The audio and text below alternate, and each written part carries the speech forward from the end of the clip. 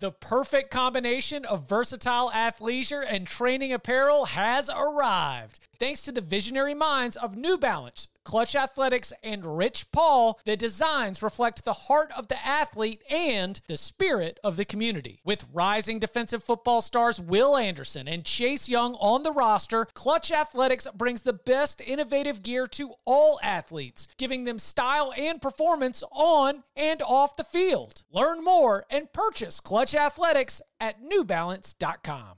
This episode is brought to you by Progressive Insurance. Whether you love true crime or comedy, celebrity interviews or news, you call the shots on what's in your podcast queue. And guess what? Now you can call them on your auto insurance too with the Name Your Price tool from Progressive. It works just the way it sounds. You tell Progressive how much you want to pay for car insurance, and they'll show you coverage options that fit your budget. Get your quote today at Progressive.com to join the over 28 million drivers who trust Progressive.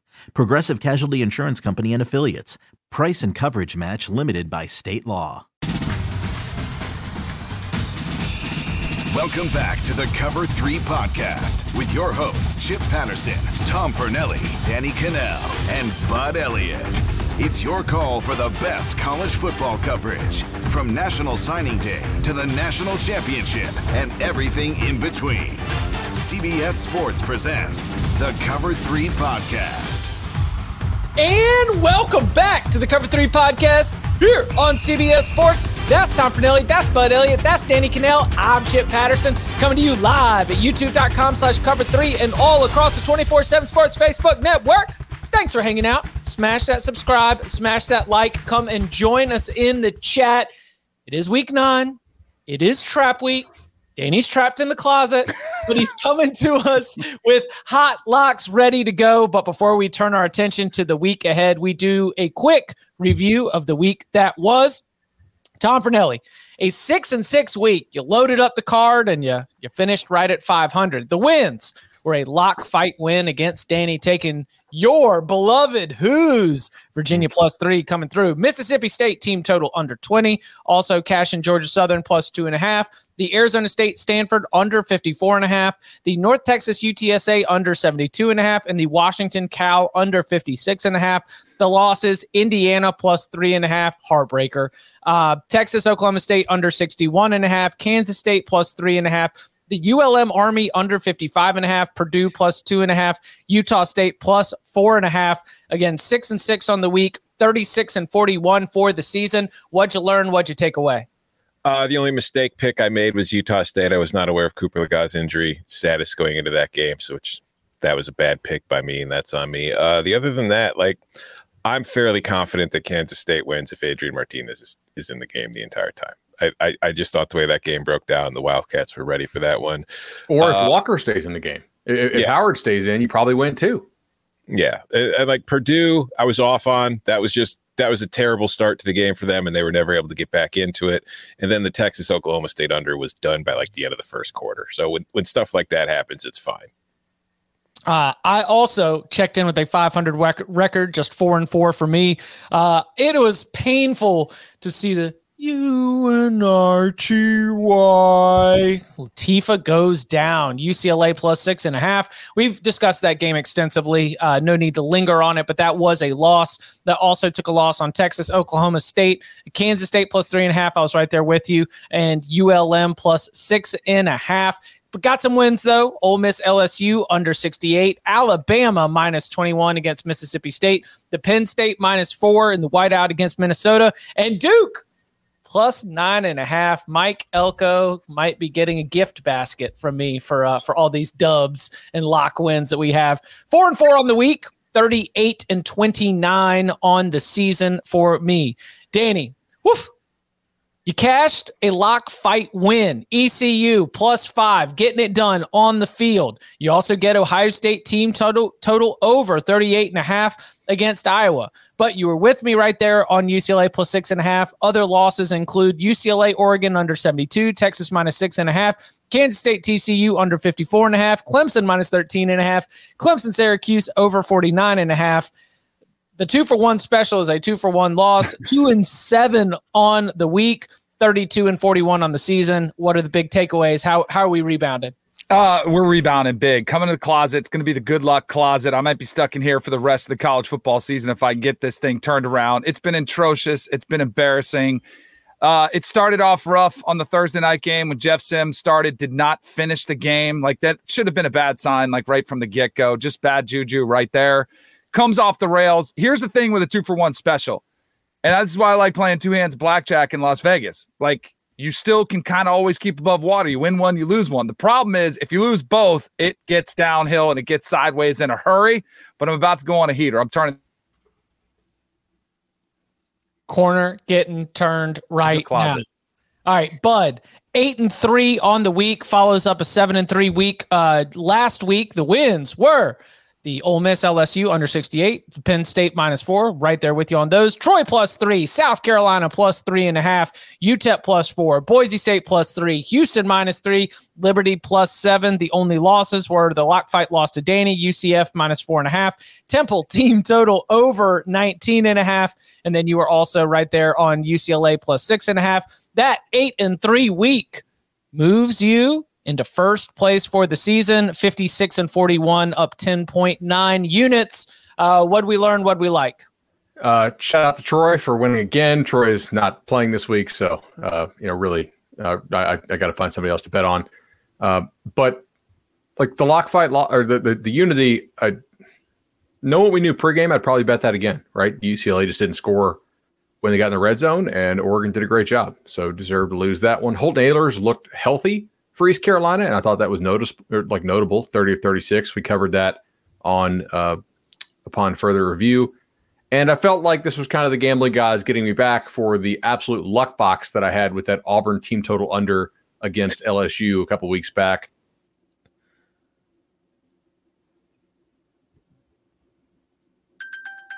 Uh-oh. Oh, no. Uh-oh, did the gambling gods get Bud? Oh, no. No. Bud needs to come on in the closet where the internet's just right. All right. Also, if you remember last week, we had Paul join us as a guest picker. He cashed Syracuse +13.5. That was a lock fight with Danny. Took a loss in an agreement with the dentist on Ole Miss +2.5. Cashed on Hawaii +6. Then A&M -3 at South Carolina. That was a loss. That was a lock fight with Bud. Bud takes the win against Paul. Also, Paul did not cash the UAB Western Kentucky over 59.5. And then his moneyline sprinkle, Kansas +297. The Jayhawks fought hard, but did not come through. Again, thank you to Paul for joining us. And a reminder to keep your eye out, but starting next season, we will again be offering that up when it comes time for our annual Cover 3 charity auctions. All right, flush it. Eyes ahead, week 9. Gentlemen, are y'all ready to lock it up? Let's do it. Since 2005, the under on games between service academies is 40-9-1. You get over in this one as well. A little 2-for-1 special. I was sick of last week. Y'all were watching good games. I was live betting the hell out of ULN Kentucky. My blue plate special 5-star locks are coming. 5-star master lock. Lock it up. These locks. I'm living and dying every point, every coverage. Get things started with Thursday night and Friday night action. 3 games on Thursday night: Virginia Tech at NC State, Louisiana at Southern Miss, Utah at Washington State. Anybody gonna take a lock on Thursday night? I will. All right, go for it. I want ULL at Southern Miss. I feel like I've had a good pulse on this Golden Eagles team, and last week I feel like they were kind of lucky to beat Texas State. To be frank, they got that explosive touchdown at the end to get it, but I think ULL has turned the corner here a little bit. I was impressed with their defense against Marshall, and I think people might be downgrading them for the quarterback injury, but honestly, the backup has been better in my eyes than the starter's been. I made this 3 and I betted it open, and it went away from me, and now it looks like it's coming back with a vengeance. So ULL -1 for me to get it started for us this week on Thursday night. Nobody wants to get an under in the 30s in ACC action in Carter Finley Stadium. I wanted some action. Oh, go for it. I'm switching this puppy around right from the get-go. Last week it was a rough start. I'm this done one, with action. Give me NC State laying 13.5 and hold on tight while you do. Virginia Tech has been awful this year. NC State versus the spread has too. But I think the difference is Jack Chambers in a bye week, coming off a bye, he kind of thrust into that role, struggled against Syracuse, who, by the way, Syracuse defense, we saw they're a much better team than we thought.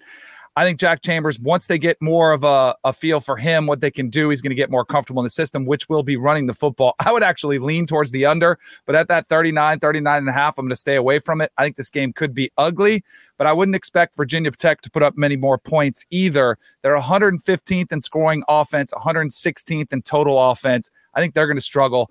I think this one could be, 21-3-ish, somewhere in there. So go ahead and give me NC State laying those 13.5. Fight. Oh, this is actually great news. Great news. What's our record? Thanks, Tom. He's trying to help me out. No, see, lock agreements, you and I are dead, but in lock fights, we're 2-2. I mean, I'm about to be 3-2. I made this the Twitter tip for the day. I wasn't going to lock it up on the show, but since you're going with NC State, I figure, for the content, I might as well make it a lock. I just look at this one as I don't trust NC State's offense in this situation, and I just think that with Jack Chambers, when he throws the ball, he's got a whole hell of a lot of YOLO to his game.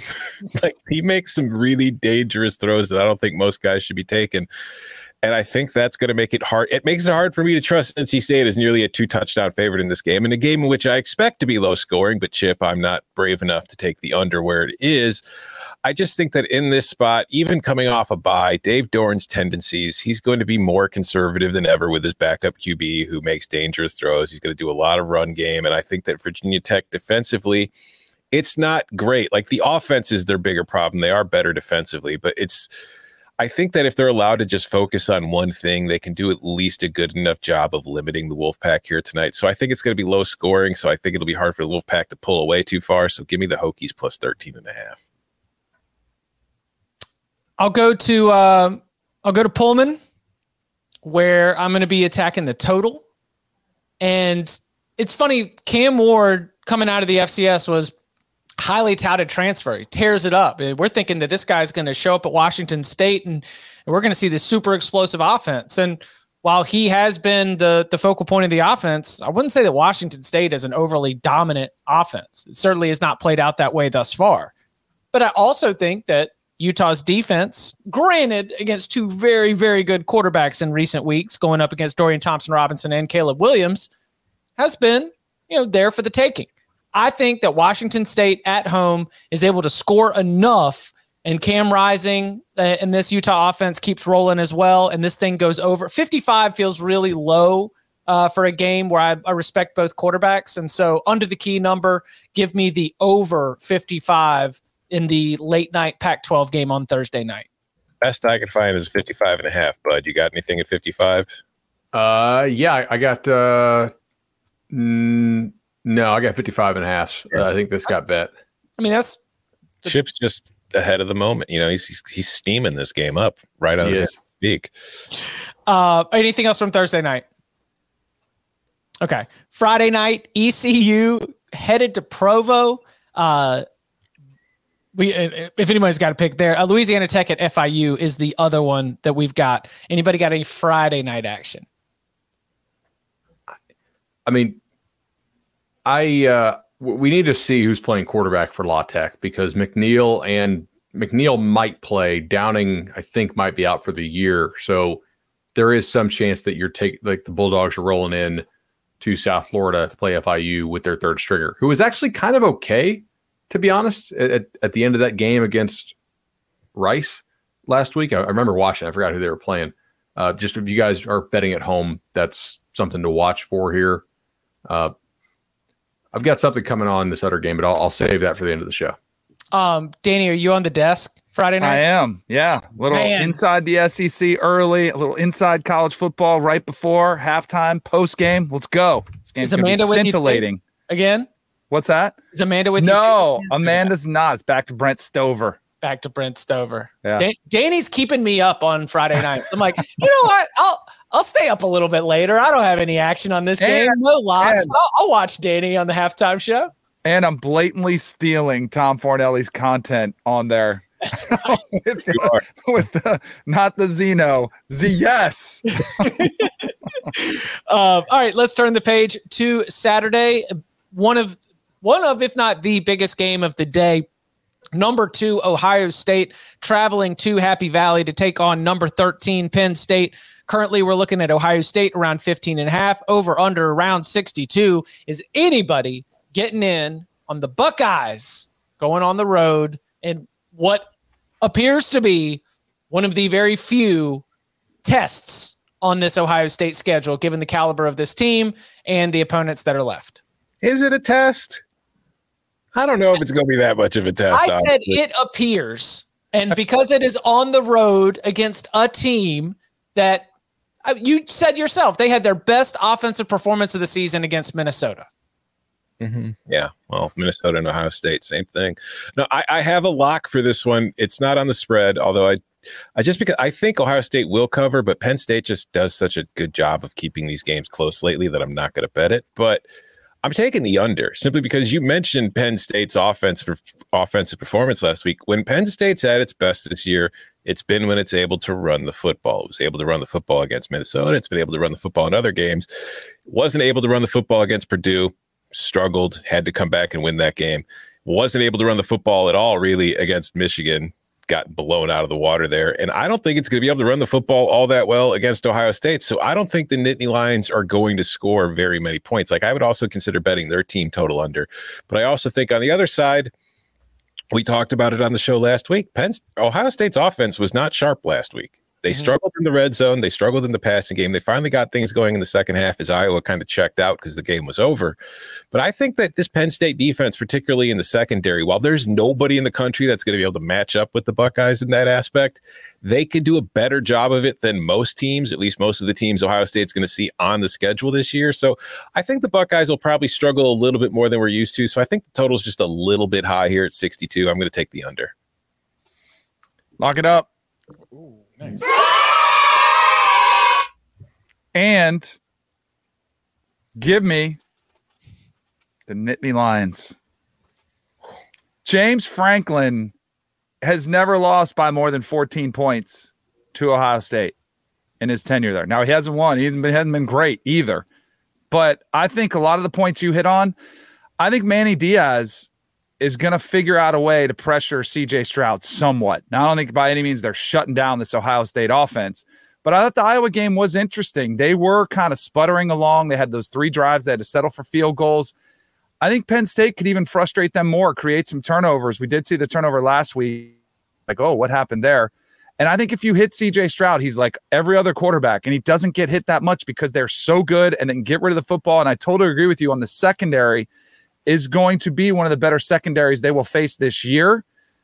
I think this is a better matchup for Penn State than Michigan was, where Michigan just lined up and said, we're going to cram it down your throat. And they struggle with that. Now, Ohio State might do that, but that's not who they are. That's who Michigan is. Plus, that game in Ann Arbor, this one in Happy Valley, I think it's too many points here in this kind of rivalry game. I think it'll be a good crowd, too, despite I don't like the noon kickoff. I wish they could do a whiteout. I don't know why they only do a whiteout once a year. Why can't you do it during the daytime? I have a lot of questions about that, but one thing I don't question, Penn State's fans will be loud. They'll be ready to go, and it'll be a hostile environment. I think that could slow down Ohio State's offense. Big Dude Saturday. The whiteout during the daytime, I don't think it pops as much as it does at night. Is the stripe out? It's the stripe out. Yeah, is that going to pop? It'll look fine. Yeah. Anybody else got any action on this game? And as you mentioned, James Franklin, not great at beating Ohio State on the field, but fantastic at cashing these tickets at the window. Penn State covering in this series more often than not since Franklin took over in the Nittany Lions. Anybody else got any thoughts or action here?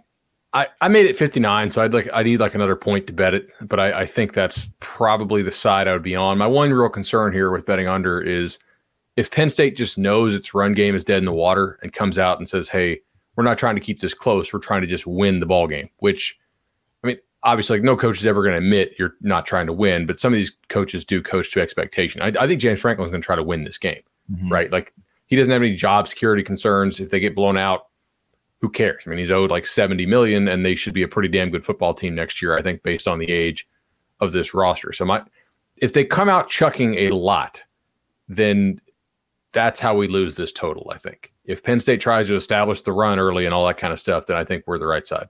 Yeah, Franklin did say in his press conference yesterday, he said, if you're going to beat this team, you need to try new things in all aspects of the game. So I think that means he's going to be pulling some tricks out of the bag just to see what he's got. But going back to the wideout thing, maybe they should do it during the day, because maybe if you're the CJ Stroud and you're dropping back to pass and you're looking down the field and you see a bunch of Penn State defenders wearing white, blending in with all white in the crowd as the sun shining off it, maybe it gets a little more harder to find your guys. Reflection to blind the opposing quarterback. Mm-hmm. Good ideas here on the Cover 3 podcast. All right, turning our attention to the SEC on CBS Game of the Week. It is Florida and Georgia in Jacksonville, an environment unlike any other in college football, a house divided. 22.5 is the spread in this rivalry game. Georgia heavily favored against the unranked Gators. 56.5 is the total. Anybody getting in on this? Under. Yep. Oh. Yeah. Oh, you too? Yeah, let's go. No. First of all, Georgia unders, right? I mean, just roll the ball out there like Johnny Jones used to do for the LSU basketball team. You know, just sure, Georgia unders. We can get to the NCAA tournament like that. I also think that when you look at Florida, it is a team that what they do best is run the football with their running backs, but also with their quarterback in Anthony Richardson. And they do not have a really dynamic downfield passing attack. I see this being a situation where Florida's best chance to not get blown out is to try and put together long drives as much as you can, you know, maybe dink and dunk, little piece, play some field position. And this is shocking to say in a rivalry game, look ahead spot for Georgia, where Georgia just wants to get up and then put this thing in cruise control, end it as fast as possible with Tennessee on deck next week, a game that will be more exhausting than this one. So, yeah, give me the under 56.5. Yeah, I'm with you. Like, I agree, especially on the part about once Georgia gets its lead in this game and gets this one done, it's got bigger fish to fry next week against Tennessee. It will park it and just get through the game. And I also think you mentioned, like, Anthony Richardson is at his most dangerous in the Florida offense when things break down and he scrambles and he makes things happen. He extends drives. It's a pain in the butt for other defenses. The problem is Anthony Richardson usually isn't facing other defenses that are full of 11 guys that are just as big and fast as he is. And that's going to make it more difficult for him to scramble and get those kind of yards. I think Georgia's going to be able to kind of keep him in the pocket, force him to beat him from there. And I don't know if he's going to be able to do that consistently. I think Florida's offense is going to struggle because of it. And like you said, Chip, I think once Georgia gets its lead and this thing's over, they're just kind of going to pack it in and get ready for the Vols. My one concern is, like, it's not that Georgia went all out aggressive when it played Oregon.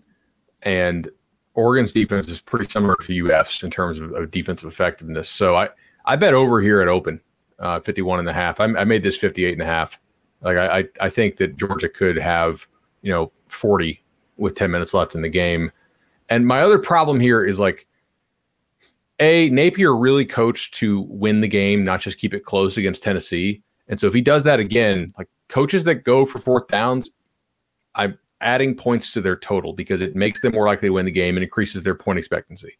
So if he's doing that, they may score another touchdown because they convert, and they may also give Georgia the ball at the 41 time. So maybe Georgia gets one. Also, do you trust Richardson not to throw a pick six in this game? Because I don't. I mean, this is the game that got Mullen fired last year, right? Because it was close up until half, and then two defensive scores or scores set up by defensive scores. I see where Chip's going with this, though. It makes a lot of sense. I can't bet over 56, but I don't know, man. What if Florida scores it all? Georgia 34, Florida 7. Yeah, that's the score of last year. That's LSU, why LSU had touchdowns on their first 7 drives, and they were all over 50 yards. That's why you take Georgia and you lay the points and you don't sweat the total. Give me the dogs. Lock it up. Lay the points. Last year you mentioned 34-7. I think Georgia's figured things out a lot. There was that bump spot, the little rough patch with Kent State, and then almost losing to Missouri. They bounced back, and I know it's our guy Barton and Vanderbilt, 55-0. I think the offense has a chance to get a little bit healthier. This is a game. I mean, Kirby was talking about the home and home stuff. He knows the importance of recruiting in this game. I think he wants to put on a show. I don't worry about look-ahead game and a rivalry game. I think they want to show out. I think the Oregon, win looks even more impressive. I think that's the version of Georgia that you'll get in this one. I think they blow them out. Also in the 3:30 p.m. Eastern time window, number 9 Oklahoma State going to Manhattan to take on number 22 Kansas State. Both teams coming off. Actually, not both teams coming off. Both teams with one loss. In Big 12 play. So as we continue to look at the Big 12 title race, has a little bit of a feel of an elimination game potentially, or at least one that will be very, very important come the end of November. Kansas State currently listed as a 1.5 point favorite, over under around 56. Injury questions abound with this matchup.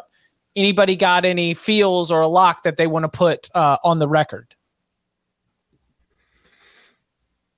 For me to take this, what's that? What's the total on this right now? 56. Do we think Wegman's playing, right? What? Oklahoma State and Kansas State. Oh, shoot. I'm sorry. I was looking at wrong number. Yeah, give me Kansas State. Did you mean Adrian Martinez? Is that who I was looking at my wrong set of notes here. I was like, wait, what? That is the question, too. Is Adrian Martinez playing? Because I think if he is, then I love your side. I'm cool with Howard playing. Howard's questionable too. Exactly. Yeah, but I think I don't think you're going to be out without both of them. If they do, I'll take a loss. But I'm okay with that. I think that Kansas State is the right side here. I think they're going to be better on the lines of scrimmage. And Oklahoma State has had just such a game effort. We got a lot of crap from their fans for saying they were not a legit top 10 team, and I think that's accurate based on what we've seen. But they're a top 20-ish level team, maybe top 15, and they have played really hard and really smart over the last couple of weeks through a bunch of injuries. But now the injuries keep piling up. They got guys banged up again on the offensive line. If you watch the end of that game, they had another dude go down there on the O-line. One of their best DBs looked like he had to me, it looked like a real leg injury at the end after he made that pick. So I'm just wondering at some point, does it catch up to you, man? Like that's a lot of hard games in a row. All the injuries piling up. I know Kansas State's got some guys out too, but I'm going to ride with K-State here in Manhattan. In general, if Adrian Martinez plays, I think Kansas State probably wins this game. But the questions all over the status of pretty much everybody involved in that offensive backfield has me falling short. I don't know, but do you think this number would jump at all if all of a sudden we got some confirmation? Like I don't even know. I think the number implies that Howard is going to be able to play. Like, I don't think there's no way in hell, based on what we saw last week, that Kansas State would be a favorite if the betting markets believed that it was the number 3 guy. So maybe it's some sort of like odds hedge where it's like, hey, what are the odds that both are out? That could be, but I think this number probably implies it. By the way, can I get -1? We got a couple -1s out there just in case I can get push protection on that. Yep. Oklahoma what I'm saying? Also banged up too. They got a lot of injuries. Mm-hmm. Yeah. Tough. I mean, a game of survival in Manhattan, as they do tend to be. Any wind report? Not off the top of my head. No, I don't have anything available in front of me. But I will say I'm not locking anything up. But if Adrian Martinez does start and we see this line move in Kansas State's direction, I will bet Oklahoma State. If Will Howard is starting and the line is still Oklahoma State getting 1.5 or 2, I will bet Oklahoma State. I'm just not going to lock it up at this number. I want to know the situation before I bet it. Oklahoma State. Texting Tom to save the juice. All right, in prime time, number 3 Tennessee back in action at home, hosting number 19 Kentucky. Beer barrel rivalry. The Wildcats come to town again ahead of that Tennessee-Georgia game that we've been had our eyes on as soon as that knuckleball of a field goal went through the uprights, and those uprights went into the Tennessee River. Tennessee favored by 12.5 in this game, over under of 62.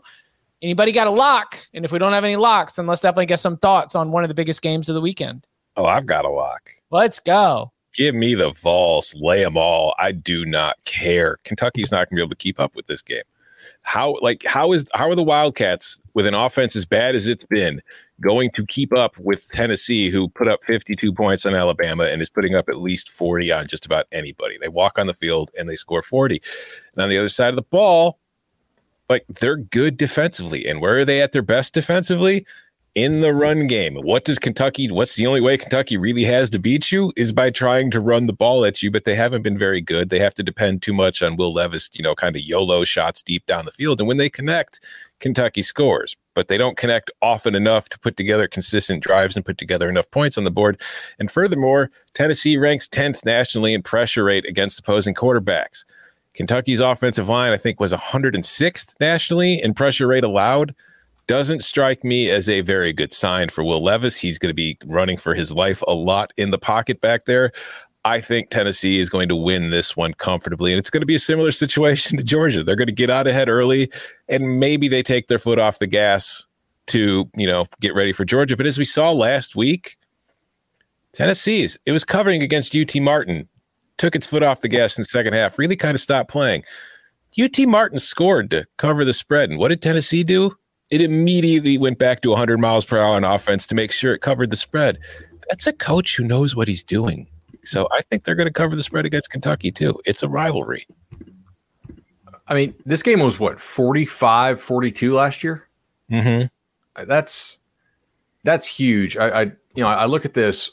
Tennessee had a 71-yard touchdown pass, a 72-yard touchdown pass, a 37-yard touchdown run, a 58-yard pick six. Basically, all their scores were explosive in this one. My guess here, and this is just a guess, I would need a couple more points to bet this, but Chip asked for our thoughts if we don't have an actual bet. Mm-hmm. I bet you that Mark Stoops plays this very conservatively on the back end and says, Tennessee, show me that you can execute in the red zone against us over and over again. Because defensive coaches who get embarrassed by just allowing explosive plays constantly probably don't want that to happen in back-to-back years. So I do lean under here. And I think that Chris Rodriguez is one of the most efficient backs in the SEC, despite the fact that Kentucky's offensive line has taken a bit of a step back this year.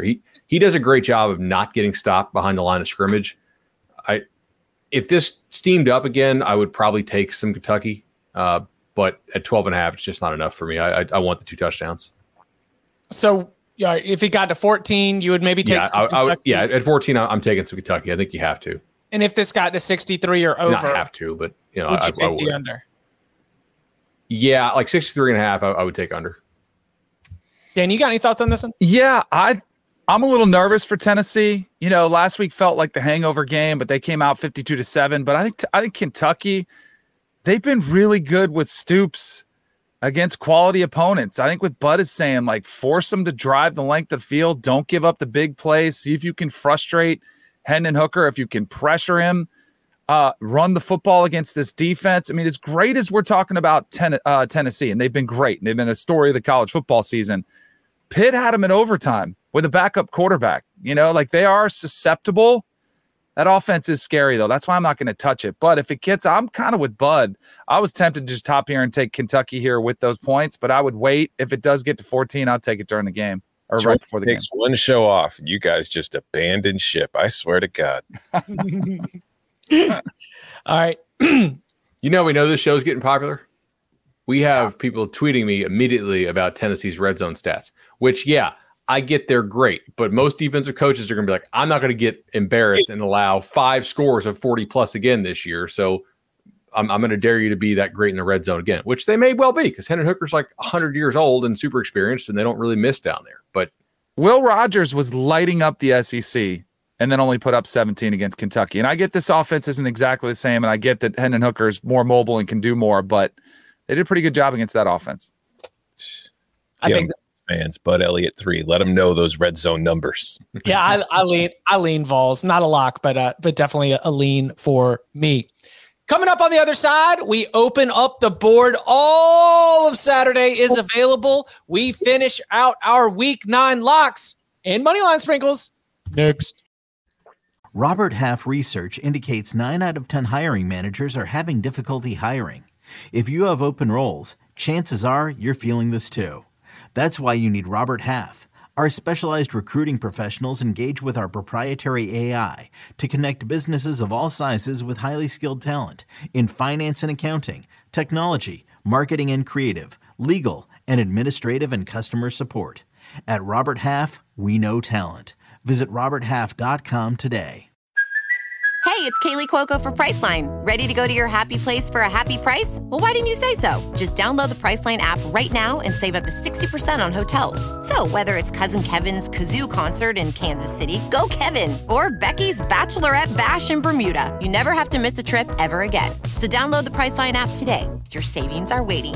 Go to your happy place for a happy price. Go to your happy price, Priceline. Sometimes, when your life is all over the place, when you got work being done at your house, when you've got to travel, when your schedule's getting intense, it can be difficult to find the time to have that regular routine to keep your workout regimen going. But that's where Peloton is always there waiting for you, because Peloton's not just about bikes and treadmills or just one time for a class. It is a team of instructors that are ready to motivate you 24/7.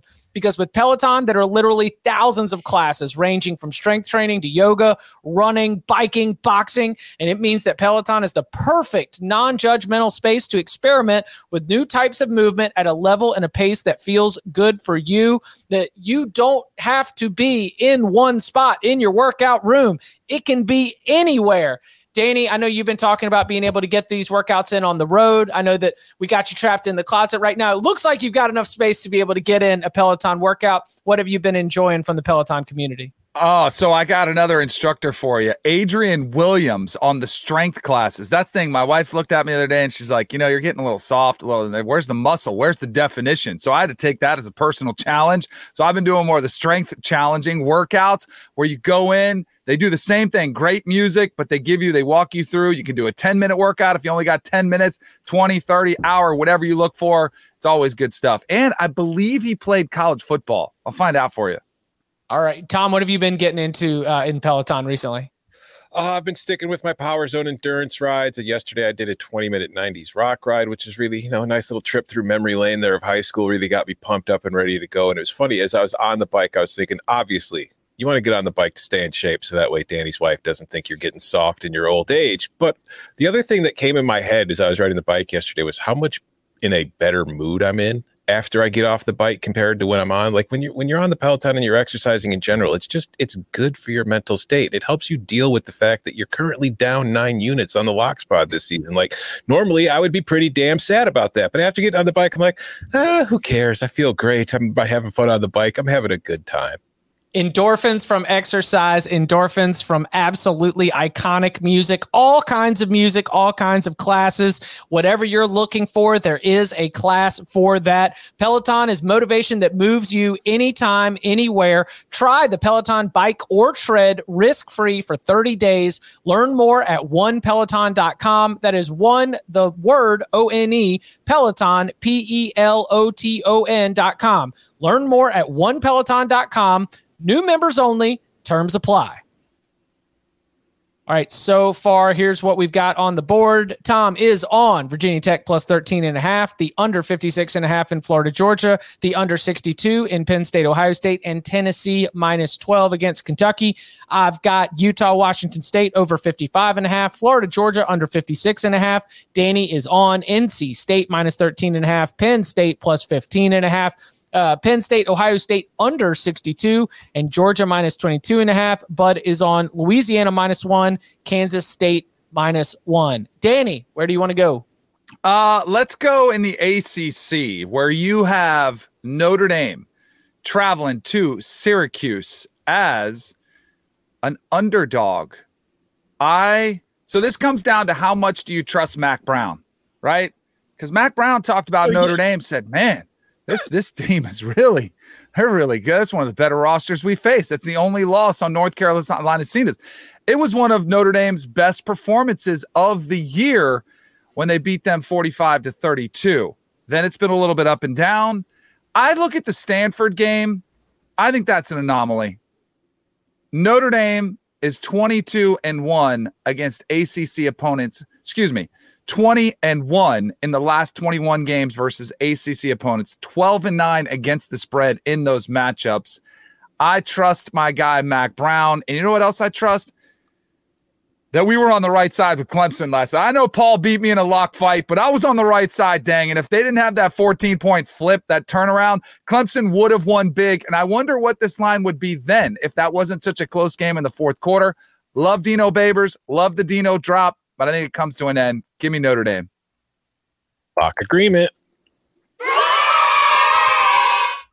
I'm with you. It's partially the Notre Dame history against ACC teams in the last few years, but I also think that for an Irish offense that has really struggled all season long, like Syracuse is really struggling to stop the run. And I think this is finally the week where maybe the Irish, who have struggled to run the ball themselves a bit, can finally find some room for success on the ground and get something going on the road. I think they'll be wanting to lean on it. And I also think these are both two teams that have solid defenses. So I expect this to be a low-scoring, close game where neither side is really capable of getting away from the other one. And I also have some injury concerns for Syracuse in the secondary, if they might be missing a few key guys that I think Notre Dame could possibly take advantage of if that's the case. So I think that this is something of a coin flip most of the time. And I kind of like the money line, but I like the spread better because I think this is going to be a 1 or a 2 point game. And maybe it finishes at 3, but I think it finishes lower than that if Notre Dame doesn't win outright. So give me the Irish plus 2.5. I think that's the right side, and I want to bet it, but just this offense for the Irish has looked so bad in recent weeks. I mean, I think they were at 3 points per possession inside of UNLV's 40 last week, and UNLV gave them the ball constantly. And they couldn't do anything with it. That's a tough defense to read, and I'm just worried that. Did you guys know? And credit to my buddy Bill Connolly on this. Notre Dame, Tom, you'll love this stat because, of course, they don't need Avery Davis. They are dead last in the nation in percentage of passes thrown outside receivers. 131 out of 131. So, do we know if Williams is back for Cuse? He warmed up last week and didn't go. Like, my worry here, if I'm betting the Irish, is they lock down those outside receivers who aren't any good. They make Pine read difficult, complicated defense on the inside, and Syracuse gets enough turnovers where they're getting good field position. And then Notre Dame's got to play from behind and just, I don't know. If I get 3, I'll probably just bite the bullet and do it. But, I can't do it right now. Another thing that concerns me about Syracuse in this game, like, we've seen Syracuse's offensive line and pass protection has not been great. I don't have the numbers in front of me, but against the pass rush, I think they have a pressure rate that's not, in the bottom third of the country. Notre Dame's defensive pressure rate's actually pretty high. And I'm wondering too, just like body blow theory, after having to deal with Clemson's defensive front last week, you get Notre Dame rolling in this week. Just wonder if that offensive line might struggle a little bit on Saturday. I think it could. Yeah. Little alt unders here, by the way. Alt under? Yeah, I think there's some alt under action here. Like I'll be betting some alts in the 30s. You beautiful. I stand by you. Oh, that makes me happy. All right, look, there's a lot of what this next pick goes in line with Notre Dame. It goes in line with Mac Brown. It goes in line with what we saw when Notre Dame went to play North Carolina earlier this season, because Notre Dame lined up and brought a physical rushing attack and ran right through North Carolina's defense. Then we saw on the other side, Drake May, one of the best quarterbacks in the entire country, was able to answer somewhat, mostly late, with the game out of hand, but put a bunch of points on the board. And that's why I'm looking at Pitt going up against a North Carolina defense that, like in that Notre Dame game, is coming off a bye. And like in that Notre Dame game, we'll be using a physical rushing attack. Only this time, it's one of the best running backs in the ACC. Izzy Abanikanda is sick. He's got a physical rushing style, and he's got an explosiveness. And I think that that's going to be a problem for North Carolina, not only based on the way it's performed so far to this point, but one of Bud's favorite North Carolina Tar Heels, Ray Vahasek, he's out for the rest of the season with an injury. That is a veteran defensive tackle who is very, very important to their effort to stop the run. That means a lot of youth, a lot of inexperience will be counted on to try and be a part of that run defense from North Carolina. I think Abanaconda has a big day, gets us a couple touchdowns. I think that Drake May answers with a whole bunch of touchdowns. This thing ping pongs back and forth and goes over the total of 64.5. Yeah, Chip. Wait, sorry guys, I'm a little sideways today with this. Yeah, Chip, play the music. It's lock agreement. So I took some of this 62.5 and open. I still think it's probably good, like 65.5, 66. Importantly here, Pitt is bottom 10 in the nation in passing explosiveness allowed. So they are one of these defenses. Like, think back to when Michigan State would lose under Narduzzi. They would challenge teams to beat them deep, and then the teams that would beat them would answer that challenge. And who is better at doing that than North Carolina? I mean, Ohio State, Tennessee, and I'm not sure who else. So I do think North Carolina will have success, though, in the football deep here. And I think North Carolina's defense will probably give up some explosive rushes. And I think that I thought about betting UNC. I took a little 2 at open. I feel I don't want to talk about opens all day, so apologies for that. I'm just thinking like 3.5, it gets away from you here. Do you really trust UNC to get enough stops? But this game is kind of for the Coastal. Oh, given how Miami looked last week. Like, if UNC wins, they're going to the ACC title game. If they lose, they still, I think, are somewhat in the driver's seat, but it makes it a little more open, right? So here's the way it runs down. The toughest ACC games left on North Carolina's schedule are NC State and Wake, and you can lose both of those, but if you beat all your division opponents, then you are more than likely going to end up as representing the division because currently they have 0 conference losses. So this is, if North Carolina wins, basically sets up North Carolina to be able to lock up the division. If they get one of NC State or Wake, then I think this thing is absolutely done. It's a massive game for North Carolina. But I'm kind of with you. I was initially looking at this as thinking that it was a total trap game, but vibes around Pitt, no bueno right now. Yeah. I'd be the only thing that I'm trusting is that Abanaconda is going to be able to get enough explosive runs for us to be able to hit this over. I think May has a big day. I do think ultimately North Carolina wins. And shout out to not Paul, our guest picker, but Paul, one of my best friends, who caught me in the daycare drop-off today.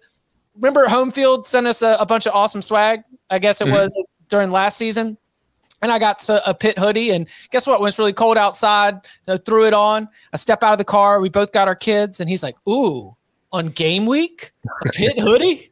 So I had to apologize. He said he was going to blow me up on social media if he even used social media. So I'll come out here on this platform and take ownership and say, yeah, I was rocking a Pitt hoodie during game week. It was soft and comfortable, and we appreciate Homefield Apparel for that. So, yeah, give me UNC Pitt over the 64.5.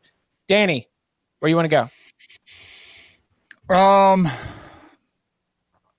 Bud, what was your question on Connor Wigman? Curious to know. I'm not certain, but I think I'm going to start for A&M. That was a non-contact shoulder injury to me. It looked like for Haynes King. Like, he threw the ball, didn't get hit, grabbed his shoulder. You tell me what that is. Like, to me, it looks like he threw his arm out. So I think we'll have Connor Wigman start in that game. Give me the Aggies. Ooh. This is a hold on to your hat too. Like, and if you're leaning the other way, I'd take an alt line with Ole Miss, like laying 10. But I think I think Texas A&M, I think the wake up call, they got injuries too, but the wake up call of the 3 freshmen get suspended, I think that's Jimbo trying to send a message to the team that I think is going to resonate in College Station. I think you're going to get their best effort. And I think they got to figure out what they got in Connor Wigman, who by all accounts is supposed to be really special. I think we get a special performance out of him. Give me the Aggies. It's a home dog. Hold on to your hats while you do it. Circle the wagons week in College Station. Because it can get worse, as we discussed. Oh, yeah, it definitely could. It can get, I liked Bud's point. I can't remember if you mentioned it on the show or not, but Ole Miss still hasn't had a bye yet. I mean, they have been rolling through they had an easier schedule at the beginning of the week, but this has been a couple of tough challenges in a row. I'm not going to lock it up. Not going to make this a lock fight, but I kind of lean the other way because I think you should. I think everything looks like a dumpster fire in College Station. Yeah, it could get worse. It absolutely could get worse. It definitely could get worse. I actually have a lock in this game. I've had a couple. I'm not going to bet. I don't know. This king. Everybody that I respect keeps betting A&M. So I feel like I'm on an island here. With I my hope I'm in that group. I really don't know if I am with no the way doubt my record is this year. No, Danny, you betting A&M's got but like maybe I should. Exactly. I would. I'd be terrified if I hopped in the way this thing's going this year. But I am going to play some under here in this ball game because specifically you can run on A&M a little bit. Their pass defense is pretty good. Their run defense is somewhat suspect. Ole Miss's pass game is not very good right now, and I think they would prefer to run the ball with Junkins. Or Quinshot. The Aggies' pass game is kind of trashy right now. Like Wegman did not actually look good when he came in that game. He was pretty bad. And part of that was the offensive line had 7 false starts, which they probably will only have 3 or 4 at home. So I think they'll run the ball out with A-Chain. I think Ole Miss will have some success running the football. So give me under 55.5, I think is probably. Mm-hmm. Yeah. So I'll take the under 55.5. A&M has actually not scored 30 points in an FBS game in over a year. So Jesus Christ. Yeah, October 23rd, 2021. It's kind of nuts. What does the dentist say? Oh yeah, here you go. So we have the dentist. He says the dentist is getting a little bit out there. Like I do this stuff too. So like I'm not going to try to ban what the dentist is doing, but the dentist is looking for a first quarter play on Ole Miss. The dentist is taking Ole Miss pick'em first quarter at we got minus 115 at that. That's fine. Like let's give it to him. He writes, I can't even find a line here yet because he sends these late night on Wednesdays. But Ole Miss has outscored opponents 101-23 in the first quarter. Vandy is the only game Ole Miss has not been leading after the first quarter. Shout out, Barton. They seem to do well out of the gate on scripted plays and then struggle to score in the second half. 10 total points in the second half against LSU, UK, Troy, and Tulsa combined, which is actually kind of insane and a nice little pickup by him on that trend. A&M's a train wreck, but Ole Miss will be missing a couple key players on offense, and they should shut down the offense in the second half. I also lean under 55 and probably under in the second half as well. So he likes first quarter pick 'em. I actually don't think that's a terrible play. Yeah, I don't think that's a terrible play either. The way that Ole Miss offense kind of turtled up against LSU is quite stunning. I mean, a credit to LSU's defense, sure, but for somebody who's intimately aware of the Ole Miss team and how it functions, that might be a pretty spot-on observation from the dentist. That is, after all, why we call him doctor. All right, Danny, what else? One player that LSU, by the way, beat A&M for on Saturday, Harold Perkins, stud. Yeah. Money well spent. Really nice get. That kid is going to be, it's like, assuming he keeps his head on straight, 3-and-out NFL, no doubter. Go watch what he did at Ole Miss. That was special. Coming up on the other side, we turn our attention to Illinois, Nebraska, TCU at West Virginia, and our Moneyline Sprinkles next. You can now relive the best moments of the UEFA Champions League 24/7. The UEFA Champions League channel is a new 24-hour streaming channel serving nonstop goals, highlights, and full match replays from the world's most prestigious club competition. Reminisce on your favorite moments, legendary players, and brilliant goals with the UEFA Champions League channel, streaming around the clock on Pluto TV and the CBS Sports app. Paramount Plus and the National Park Foundation present A Mountain of Zen. Are you still listening? Good. Take a deep breath. You needed a break. This Earth Week, you can live stream 7 national parks for 7 days on Paramount Plus. So, yes, you can literally stream a stream. Paramount Plus, official streaming partner of the National Park Foundation. I got one more that I'll put in here, then I get to radio. Everyone's like, why you keep leaving? I do have a radio show. I hate that I have to leave. But I want to get this in here because I want Tom Fornelli to see it, like to look me in the eyes when it happens, because his Fighting Illini are going on the road as over a touchdown favorite. We're really at that point. Like, I love the story. I love what Brett Bielema's doing. I love the defense. I love the offense, as ugly as it looks, but are we really at a point where we trust them to go on the road in a sea of red against a Nebraska team that with interim coach Mickey Joseph has actually been clawing away? They've been fighting, and I know they lost to Purdue. Call me crazy. Purdue's offense slightly different than Illinois' offense. I think this game could be a little bit more of a bloodbath. Casey Thompson, I think all he has to do is hit on a couple plays, and then it gets really interesting. Give me Nebraska at home. Catch is 7.5, right? It gets 7 and a hook all day long. Let's see. So Illinois is coming off a bye in which their coaching staff spent the entire time preparing for Nebraska, and Nebraska is coming off a bye in which their entire coaching staff was probably busy looking for a job. So yeah, go ahead, take Nebraska plus 7.5. We'll see what happens. Are you going to fight it? Nah. Oh, there you go. I mean, Illinois got bigger fish to fry than Nebraska right now. So I think that once they get the lead in this one, they could just kind of sit on it. You think they coast it? No, but I'm just not gonna.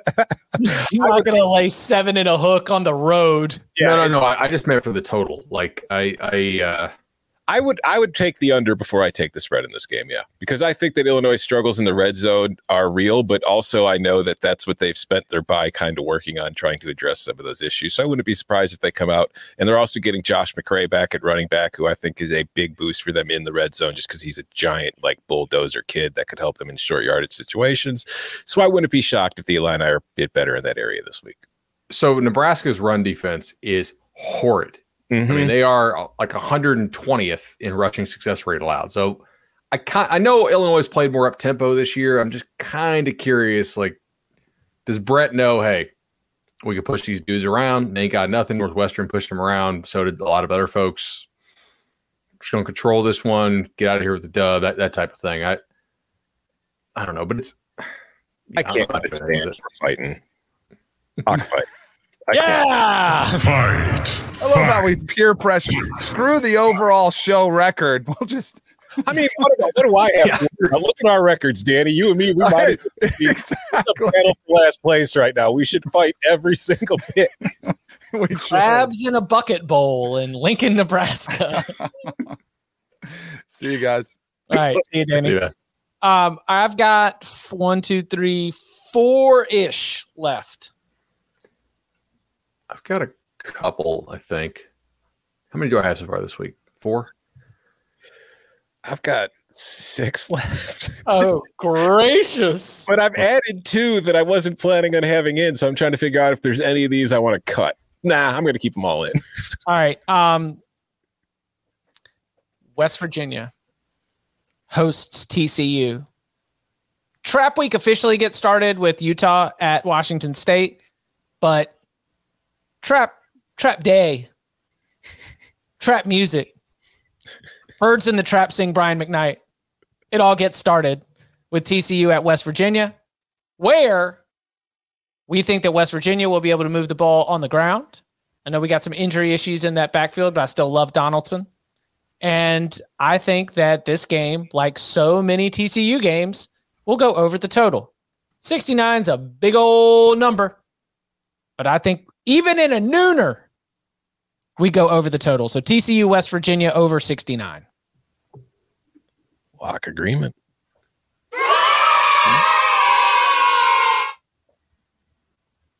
Just don't see a lot of stops in this game. I mean, I'm with you. I think we could see something of a letdown this week from TCU, who finally got through their gauntlet and now kind of maybe goes on the road to play West Virginia in a tough environment. But more than that, I just think matchup wise, I don't see West Virginia getting many stops in this game. And I don't know if TCU, a defense that really hasn't stopped anybody, will get a whole lot of stops against West Virginia in this game. So I think this is going to be something of a, just our classic Big 12 kind of shootout, kind of back and forth affair. So over 69 in Morgantown. It's certainly possible. I guess the one way that this doesn't hit is if TCU jumps out early, which it has not really done so far this year. But the thing that scares me here is like Blake Shapen was 15 yards per attempt before he got hurt. That West Virginia pass defense they don't stop anybody. So why would that scare you? Well, because the games that get out to a big time lead don't go over. oftentimes, right? But, because they cut the tempo down. They I don't know if TCU knows how to do that. Capable of doing that, though. Yeah, that's the problem. I mean, when was the last time TCU had a big lead? That's fair. 50-21. Yeah. Or 43-42 West Virginia. Mm-hmm. Lots of different ways this can go. I think all of them involve points. All right, Tom. All right, I will go with this one because it helps with the pick that Danny had, because Danny still had one left. So I will mention mine. I'm taking the Michigan State team total under 16.5 because Michigan State's offense stinks and Michigan's defense is good. And I don't think they're going to score a lot of points. And I would take the spread, but in rivalry games like this one, like this is, with the way Michigan State's season is going, this is their Super Bowl. So I expect them to come out and try to do their best and get as much as they can. But I think that will showcase probably more defensively, where maybe they're not a horrible matchup for a Michigan team that has kind of struggled to throw the ball, where Michigan State's biggest weakness is in the secondary. So maybe they could slow them down a little bit. So I'm just going to take Spartans team total under, which kind of falls in line with what Danny's doing. Danny's laying the 23 with Michigan. He just, I believe his words were Michigan State stinks. And revenge game. And revenge game, yes. Which is 100% fair. Michigan State getting that win against the Wolverines last year. This game in the Big House, Michigan to cover the 23. That's his play. I don't hate it. This is too big a number for a rivalry game, but you are not going to catch me taking the Spartans plus all those points. So, Bud, do you have any read on this game? I actually leaned a little bit towards Michigan State here, but I would want 24 to bet it. I think 22.5, 23 is probably not a fair number. I mean, I would have a slight Michigan State lean. I do think that Michigan State's run defense is much better. And I wonder if the market is kind of like over penalizing them for guys that were hurt at the time. Like if you're going to adjust your power ratings for injuries, you need to change it up when these guys get back, because your power system is going to bake in the poor performance that they had when the guys were out. So like, you don't want to double penalize, you know what I'm saying? Like that Washington game is still going to hold their average down for the whole season, but they had a bunch of guys out for that. As some of those guys on defense get back, Michigan State may be a decent play on team down the stretch. Michigan kind of looks like it's on a mission though. And I would need 24 to get in front of that train. Yeah. I mean, Harbaugh wants to play he wants to take his defense to the next level and run the ball, which I think has Michigan winning this game comfortably. And if you're holding 22.5, sweating whatever happens in a game that is clearly decided in the fourth quarter, I kind of like, I like Tom's read on that one. I am going to go to another trap game. And despite all of my, and thanks for that adjustment, chat. Thanks for the shout out. Thanks for the adjustment on the sheet. 68.5 apparently at DraftKings. So we'll take it. Key numbers. This one has moved against me since I locked it up on the Early Edge college football preview show on Sportsline on Wednesday. But I still feel this confident in my grind. I'm not going to be fearful of somebody that is saddling up with hot Cedar Fields and taking Louisville against Wake Forest. Sam Hartman is cooking right now. This wide receiver room is deep, and I think that Wake Forest is getting disrespected by a line that is under a touchdown. It was 4 yesterday. I'm seeing it at 3.5 right now. Give me Wake minus 3.5. Dave Clawson, vibes are incredible around Dave Clawson and this coaching staff right now. I think that they get in and out of Cardinal Stadium with a win by at least a touchdown. It is going to be a challenge. I am not ignoring the fact that Malik Cunningham against this Wake Forest defense is going to lead to more offensive success than Louisville's had in a lot of games so far this season. But I still don't think that this offense has been playing well enough to be able to go blow for blow against Hartman and the Deeks. So give me Wake minus the short number. Thank you. Lock agreement. Lock unity.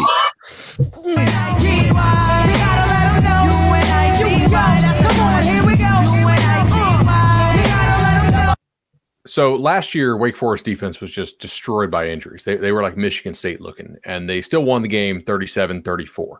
The prior year, which was the COVID year, so discount it, Louisville won 45-21. I don't actually remember what happened in that game. But here's one thing I do want to point out on this.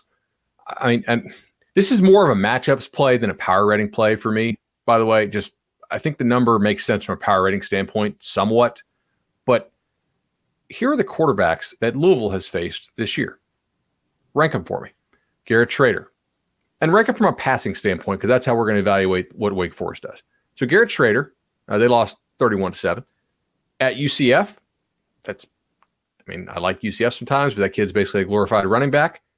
Jordan Travis for a half and Tate Rodemaker for a half against Florida State, who torched them 35-31. USF, Gary Bohannon at Boston College, where they gave up 34 to Phil Dracovic. Mm-hmm. And at Virginia, which probably has the worst offensive line in the league. Okay, Armstrong this year not been as good. And also Keaton Slovis of Pitt, which doesn't even believe that throwing the ball should be legal. So I am a little bit skeptical that this secondary is as good as some of their surface numbers think that it is. And I can't get out of my head Johnny Wilson for Florida State just absolutely sunning Jarvis Brownlee over and over again in that Friday night game. And I think this is kind of the first team they can play. Like Zay Flowers went nuts on these guys. What did he have? Two something and like the long run as well. So I think that this is a poor matchup for Louisville and that Wake Forest receivers will have a field day. So I'm going to go ahead and lay it with Wake, even though my power numbers don't say this is that good of a play. It's more of a matchup style thing. Salty Clausen. Salty Clausen, during his press conference this week, talked about how his team never gets any respect, talks about how he's sure after all his 40-year-old middle-aged players graduate this year that they're going to fall off a cliff. He talked about how Sam Hartman's one of the best quarterbacks in the country and he gets no damn respect. He should be talked about more in the Heisman consideration. He talked about how Sam Hartman finished second last year. He was all second team ACC at quarterback.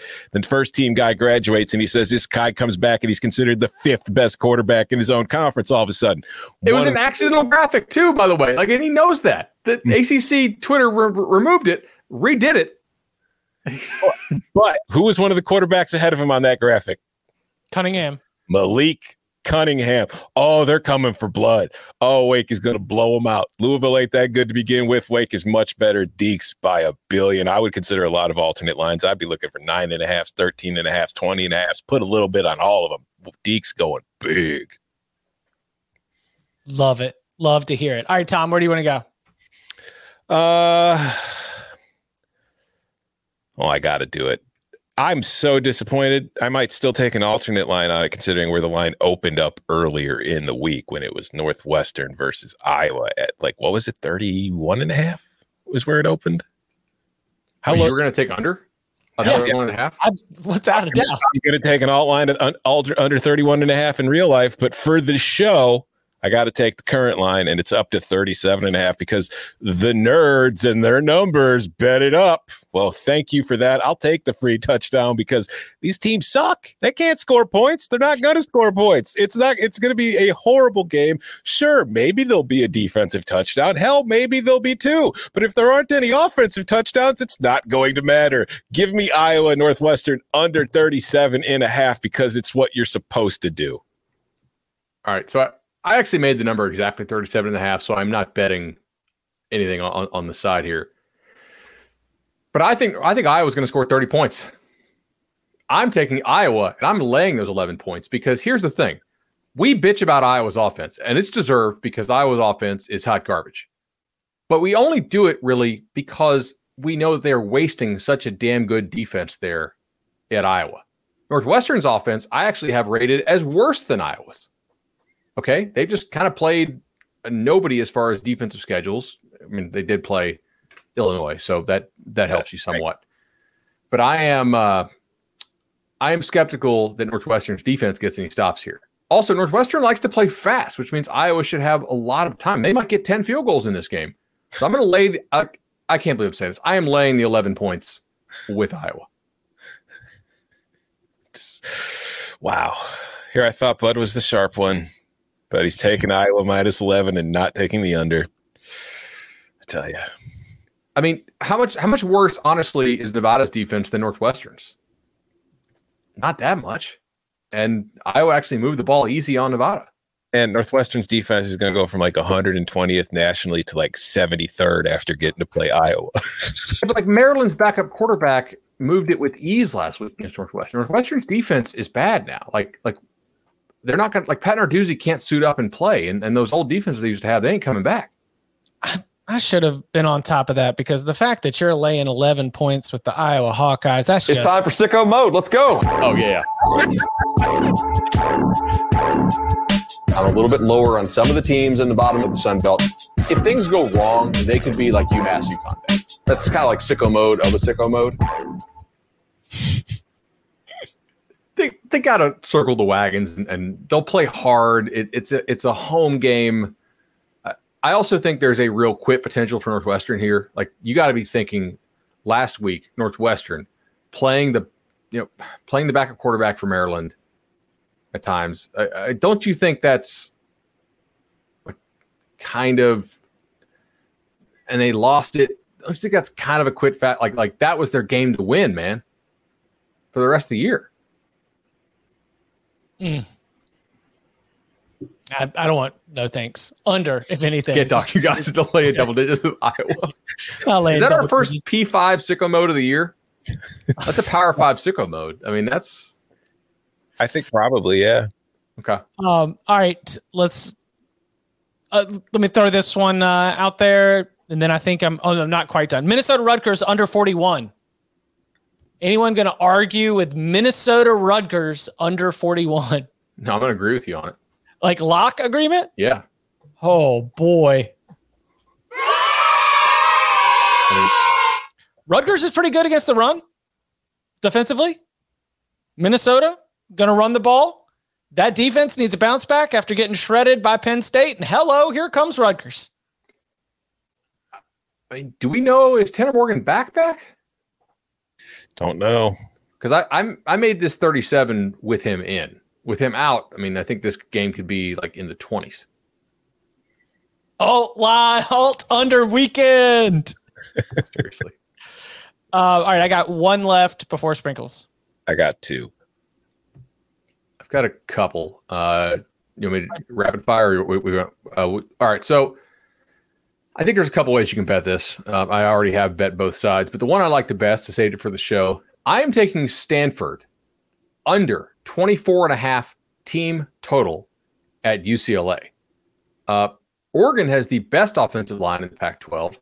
Stanford is down 4 of their original starting 5 offensive linemen, and I have been waiting for a chance to bet against them. I actually took Arizona State last week, and luckily, for some reason, anyway, I think it was the right side. The +3 was nice there, but I also had some over in that game at I think like 51, like some nice numbers that had some real closing value, and it never came close. And honestly, like Stanford's offense is not any good. I don't think they're going to move the ball all that well on UCLA. I think UCLA will get up big, and then we'll run the football successfully on Stanford and close this thing out. So under 24.5 for me all day in this one. One of my favorite ones of the weekend.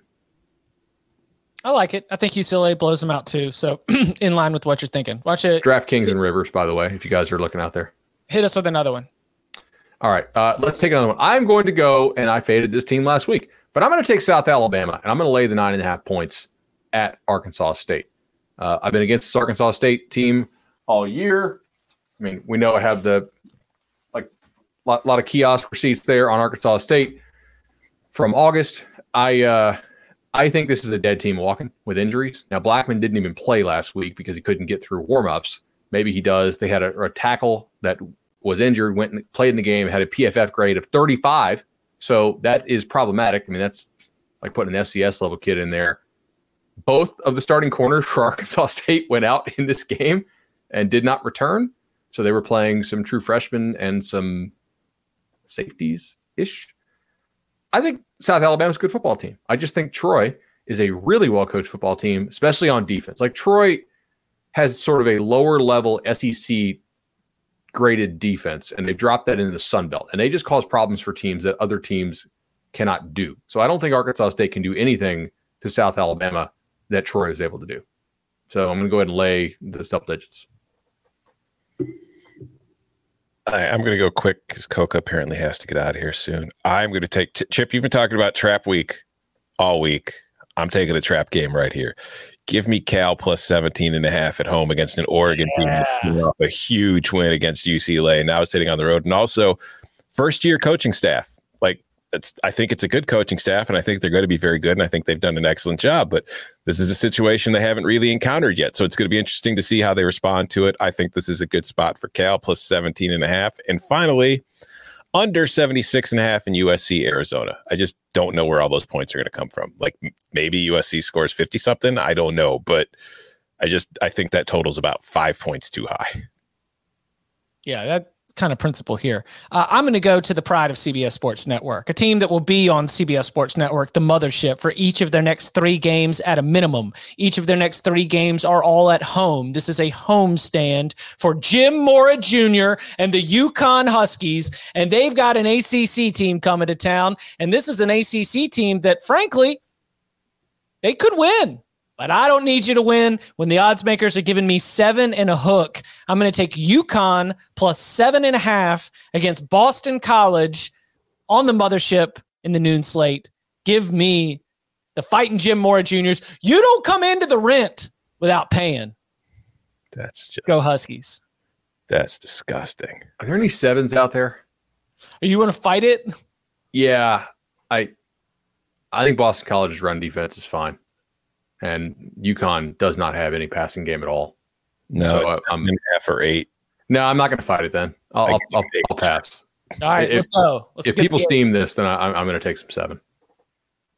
Chip does drive the steam. We've seen that already earlier in the show. He does. Okay, I'm good on locks. I have one more, and it is just absolutely sick, and I cannot believe I'm doing this. But there was a team last week that did something that we have not seen in 13 years. They turned the football over 8 times. Their coach threw them under the bus in the postgame. We did a video that did like 15,000 views on it. So thank you all. Make sure you like and subscribe on the YouTube channel. But they still got some defensive linemen who are trying to play to get to the league. And Virginia still doesn't block a soul. So I'm going to go ahead and I'm going to lay points on the road with Miami and lay those 2 points going to Virginia because I think that Miami has a coaching matchup here that I like because I do not trust Virginia's offense at all. And I think that if they just get normal turnover regression, even like they can play sloppy, just don't be sloppy and unlucky. I think we'll get the dub here. It's time for sicko mode. No, I'm just kidding. I almost did it too, but now I'm not going to. All right. Are we taking it on to Moneyline Sprinkles? Let's go. All right. To review, ching, ching, ching. Last week we saw Boise cash for Tom, and we saw South Carolina cash for Chip. Danny cashed both Liberty and South Carolina as he continues to be an absolute Moneyline monster. And Bud got Duke against Miami. That has Danny as the leader at 13 and 14 on Moneyline Sprinkles, up 11.62 units. Bud is 11 and 20, up 1.31 units. Chip at 7 and 17, down 2.38 units on Sprinkles. Tom at 9 and 20, down 3.8 units on Sprinkles.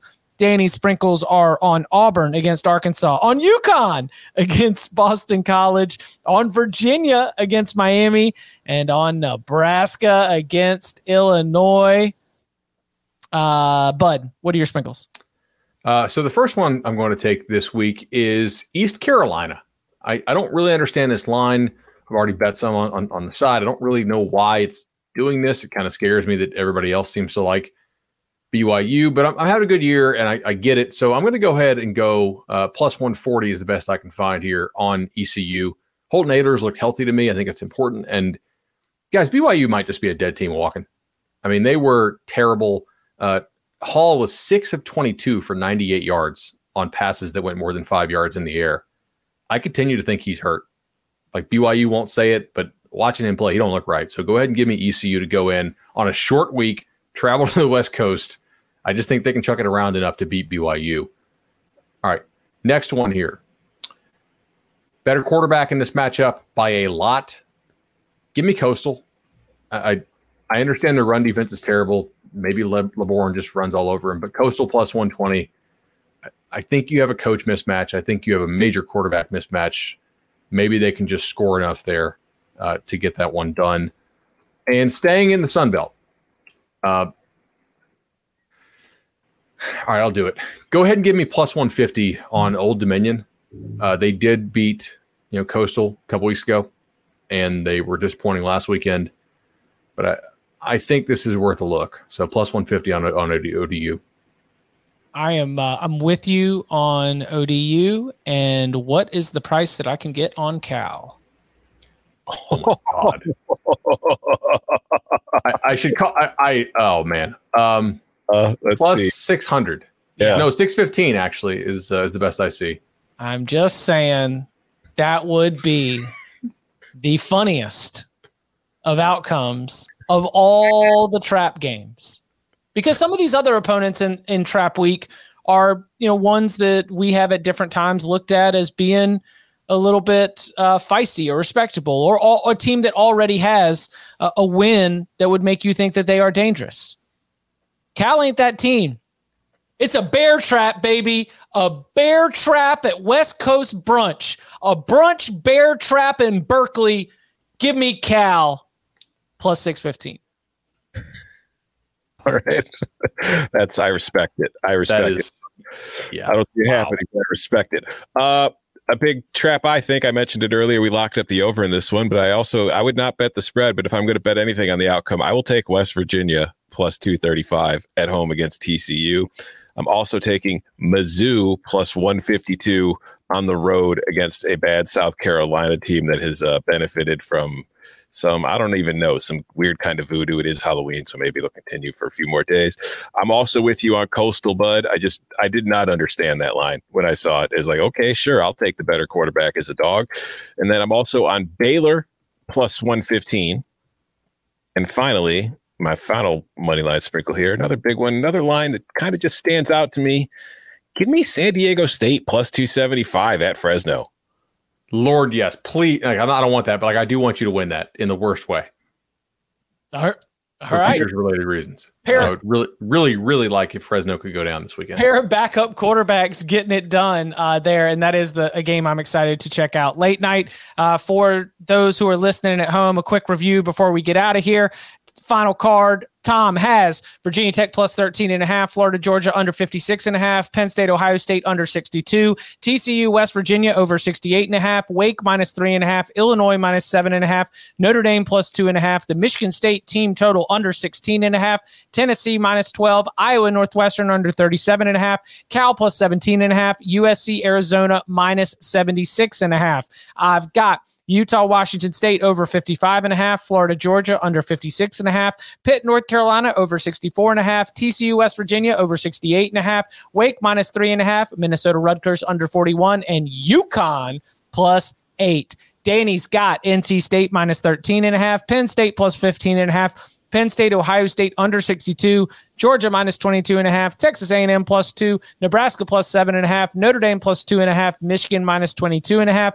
Bud's got Louisiana minus 1, Kansas State minus 1, Pitt, North Carolina over 64.5, Ole Miss, Texas A&M under 55.5, Wake minus 3.5, Minnesota, Rutgers under 41, Iowa minus 11, Stanford team total under 24.5, South Alabama minus 9.5, Miami minus 2. Lock fights between Tom and Danny on Virginia Tech, NC State, between Tom and Danny on Illinois, Nebraska, UNITY on Wake minus 3.5 at Louisville. Lock agreement on Notre Dame plus 2.5. That is a Tom Danny agreement at Syracuse. Lock agreement on Penn State, Ohio State under 62. Again, a Tom and Danny agreement. You got Tom and Chip agreements on Florida, Georgia under, and TCU, West Virginia over, and a Chip and Bud agreement on both the Pitt, North Carolina over, and the Minnesota Rutgers under. Woo! Big card. Big card. Big card energy right here. And you can follow him on Twitter at Tom Fernelli. You can follow him at Bud Elliott 3. You can follow me at Chip_Patterson. Gentlemen, thank you very much. Thank you.